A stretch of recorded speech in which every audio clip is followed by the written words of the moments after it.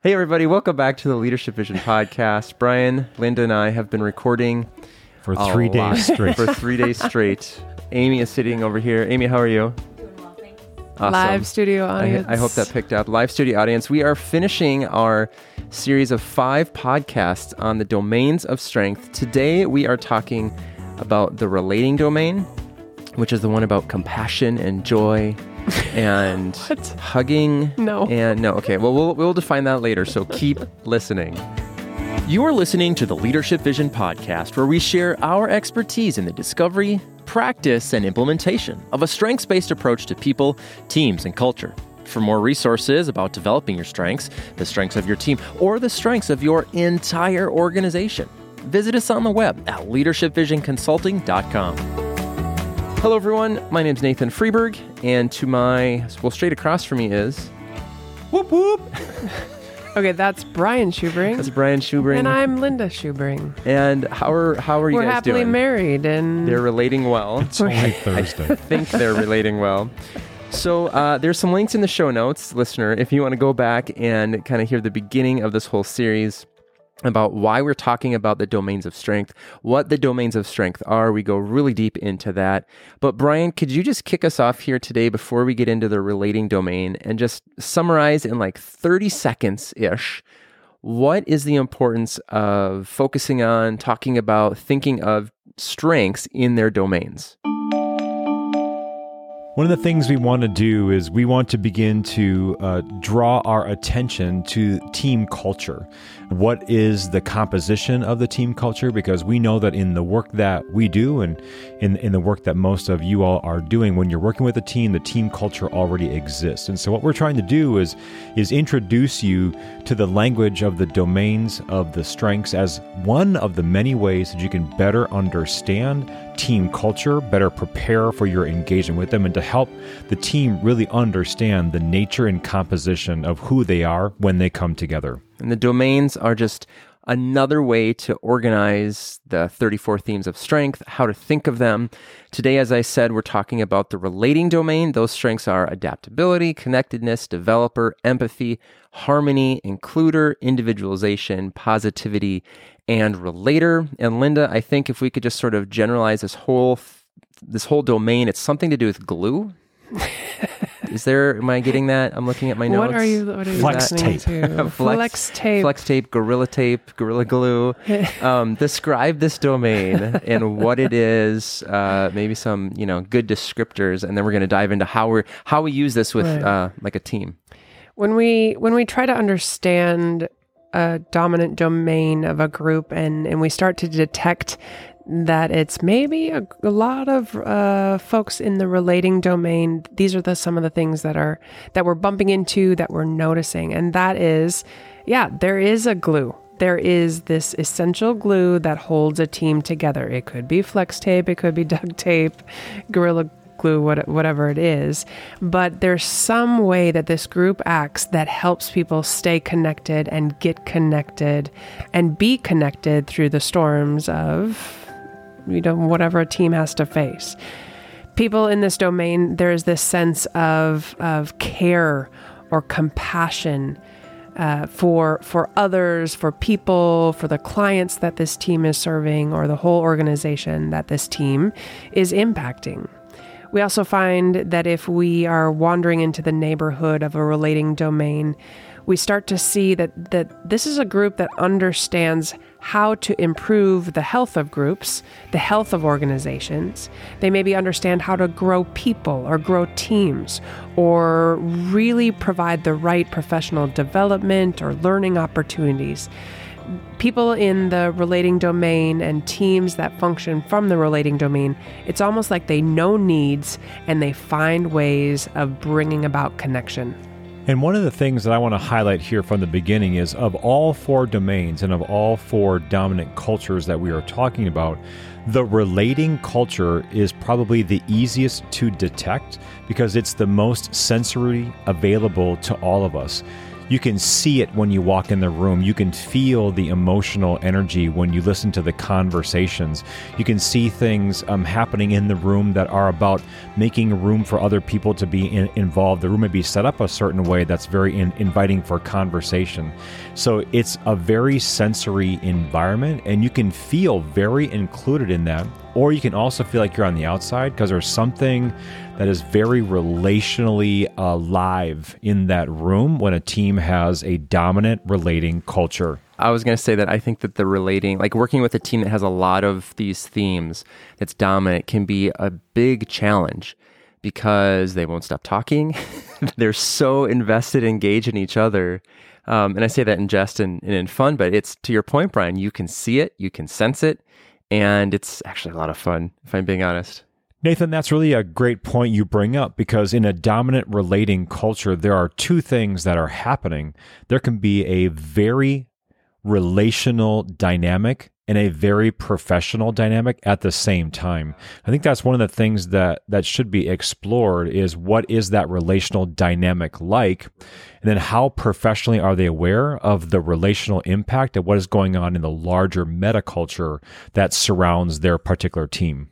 So Linda, when you're working with a client or working with a group and you discover this, from our pregame research, so to speak, Yep. Like how do you engage them? Do you walk in and say, oh, you're a bunch of relators. Let's, do trust falls and whatever. Like, what are some of the initial questions that you might ask to help them process what this means to have a lot of themes of strength in this domain? And I think it's, once again, starting with being curious and not just letting the data dictate what we tell them, instead of inviting them to tell us how they relate, what they value in the context of relationship, and how well they are doing with relating with one another. Because oftentimes that's more important than maybe the work they get done, or it really informs how they get work done. So if I would go about the business of detecting what's happening, I guess I would look at eye contact. Maybe when I'm speaking or introducing the topic, are they staring at me? Are they staring at someone else? Sometimes people, you mentioned they could talk a lot. I think we have met, no matter what their strengths are, we know those people that do have a lot to say. When a team has a dominant domain of relating, it's almost a sense that every story matters. And it's almost like written on their forehead is, tell me your story. And it isn't just, because these are the people that we have to be soft with or put on our gloves with and, handle them really delicately. Instead, it's, how are you helping us tap into what is most human about this team, about this organization? And so first, we are watching how they treat each other and how they interact with us. That will give us a lot of clues on what they value. And so what Linda is saying really emphasizes the heart of what a relating culture is like, is these are the people, or these are the teams that are very aware of the human people community needs that every one of us have. And so some of the indicators or frameworks that we use in working with teams like this is, what are they paying attention to? Because they're aware of people needs, the emotional, relational, and social needs that all of us have. They'll have language and practices that are attending to the emotional, relational, and social needs. They also have a team culture that maybe has ways of really emphasizing why we belong, like what we're about. There's high levels of meaning and significance to the people there. And there's just a way, like what Linda was mentioning, their language, their learning, their listening are all about individuals and growth and movement of people along the journey. And it's an extremely interesting culture to be a part of, because it's not necessarily slow. It can be very quick and critical, but either way, it is about understanding what a person needs for whatever is around them and whatever is next. Because you might feel welcomed. You might feel unique. You might feel encouraged. you might feel acknowledged in a different way. I think one of the things that I learned from Amy as she was going through Strengths Communicator is she was talking to someone and walking through their strengths. This person actually happened to have all these strengths in one category. And as Amy was describing this person's positivity, she said, the best quote around positivity, "I played it so they can eat it." And when Amy said that earlier today, it helped me think into this relating domain. And if a relating domain is dominant, it's almost like this group knows how to plate things so you can eat it. They know how to set the table. They know how to put the right pieces together so something will grow. And one of the things I also want to, ask us all to pay attention to is what it's like to be in the presence of this team. We have recently worked with a team of, again, 14 individuals. Every one of these people had a relating theme. So this was a very, very relational culture. We did this entire engagement through Zoom, so it was virtual. And even so, Linda and I felt like we were on the outside because they had language and stories and history, and we were definitely on the outside. And so a culture that is highly relational can feel very inclusive to its members and very exclusive to those who are around it. But that's what gives that team its uniqueness and its effectiveness. So I really believe that there are many things here that we need to be paying attention to when working with a team with a high relational culture. And are they tapping their capacities or not? So if they're tapping their capacities, if they're mature in a way, they will help people. If things are going poorly, it's almost like, oh, they need help. They are in despair. They are so in tune with maybe the things that aren't going well that they need some new boundaries in their life so that they can connect in a different way, so that they can protect that which is most beautiful in that team. And as you've been saying in each one of these podcasts, we just wanted to bring up the 3 B words again, and that is bias, boundaries, and blind spots. Teams with a relating culture, they definitely have a bias. And one of the things that we have learned is that this bias towards human growth, human benefit, human advantage is sometimes a bulletproof argument to change, because they can easily identify how some changes may be disadvantageous to those individuals in the group or in the organization. Also, there's something to be aware of around boundaries, because sometimes people or a team with a high relating culture, they're always willing to show up to help again and again, or to listen more and more. And they themselves may not have a clear understanding of where their boundaries stop and our boundaries of someone else begin. And oftentimes there's blind spots that exist around change or progress or speed that may be there just because they're really focused on an individual's need and not a collective social need. So something I'm curious about is, I think technically it would be possible to have a team who is dominant in one of the domains, let's say the relating domain, but no individuals are dominant in that domain. What, if anything, would you do with that level of data or knowledge understanding to help the team understand how they might operate, how that might be impacting their culture? I think what you're tapping into there, Nathan, is something really important, is because how that team actually gets their work done may be answered when you address this question. Because the team that I'm referring to, this dashboard that I'm looking at in front of me, yep, all 14 members have relating themes, but the dominant strength of the group is responsibility, which is an executing strength. So this team, very efficient. They worked extremely well together. It had a relational charge to it, but there was no imbalance of, whether they're going to get something done or not, because they had critical thinking skills.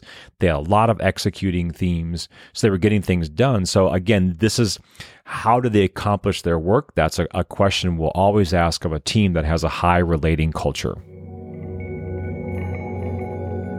So let me ask you another question. Can you have a team that is technically dominant in relating, but it's degenerative? Those relationships are not healthy. I'm going to throw some, do we fix that, quote unquote? I'm doing air quotes. Do we fix that? Do we fire people? Do we get people to change? No. Like, what do you do? And this is a much bigger, broader question about just dysfunctional team relationships in general, but does that make sense? It's always an invitation to grow. It's always an invitation to get better. And so I might throw back this question about strengths. So just so you know that someone has this strength, and what if they're degenerative with it? What if they're sucking the life out of their team or their organization or their family? Does that mean, are we going to go in and fix them? And instead, we want to harness what's best. This points to great capacity as a domain to really connect well, to be the glue to an organization, to help people understand what healthy relationships look like. And we want to fan that flame of this generative posture of how to fan the flame of this is a really feeling organization. They really are people-centered. They care about it. Maybe they have the double bottom line where they're profitable, but they also care about the development of people. Right. And I think that's such an important distinction, reminder, whatever you want to say about it, because there's always room for growth. There's room to be curious. And I think a lot of the maybe team dysfunction that we encounter comes out of people who are not curious, who don't understand these other people around the table. So where do we go from here? Like, what's sort of the next step in this process?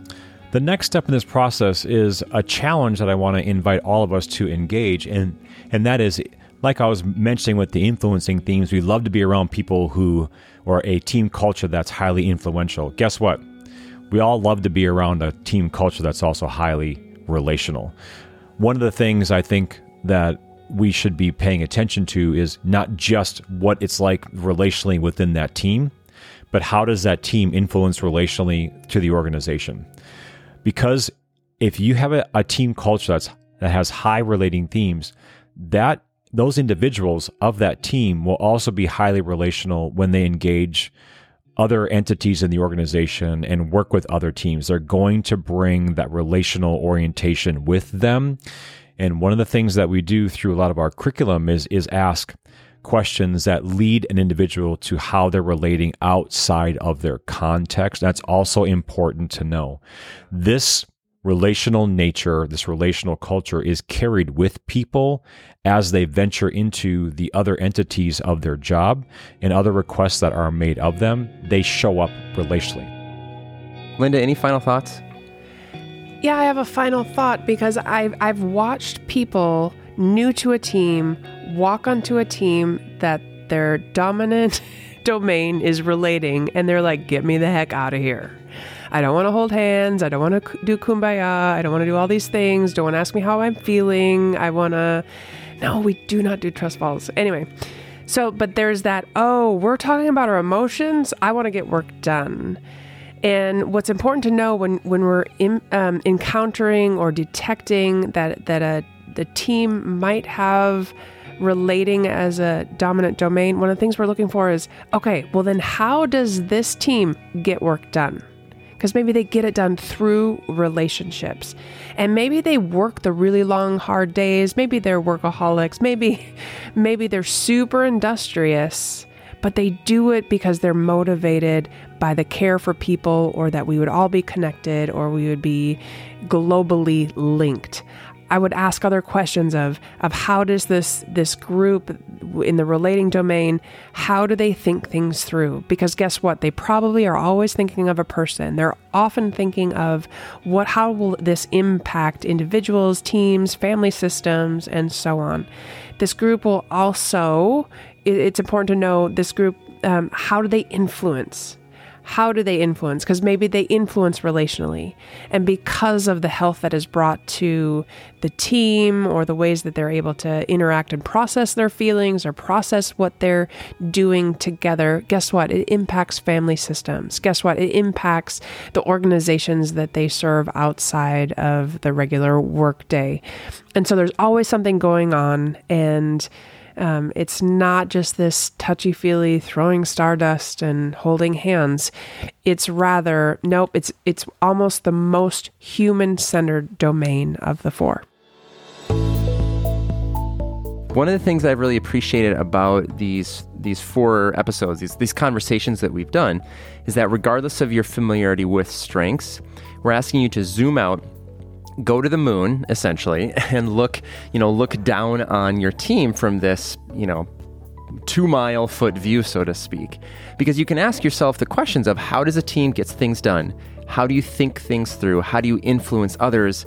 And how do you relate, whether internally or externally, whatever that is? And so, again, regardless of your familiarity with strengths language, you need to be asking these questions, because ultimately I think these 4 things is how you move your mission of your organization forward, regardless of what that is, what your industry is, etc. So this has been fun. Brian and Linda, I feel like I understand our team a little bit better. Yeah. This concept's a little bit better, even though we've been talking about them for years. So thank you. Thank you. Thanks for great questions. It makes us better, yeah. Absolutely. And thank you, listener, for listening to the Leadership Vision podcast, sharing our expertise in the discovery, practice, and implementation of a strengths-based approach to people, teams, and culture. For more resources about developing your strengths, the strengths of your team, or the strengths of your entire organization, click the link in the show notes or visit us on the web at leadershipvisionconsulting.com. And if you have a question about anything you heard in this episode or a previous episode, or you just would like to ask us some questions about your team or how you can improve, whatever it is, you can send Amy, who's sitting right to my left, a question at connect@leadershipvisionconsulting.com, and she will get back to you within 1 hour. No. Or 48 hours, one of the two, or a week. Eventually. It will be quick. My name is Nathan Freeberg. I'm Linda Schubring. And I am Brian Schubring. And on behalf of our entire team, thanks for listening. We care about you and the related. The Leadership Vision Band a cappella group. No, never us. Called Leader Tonics will be next week on the podcast.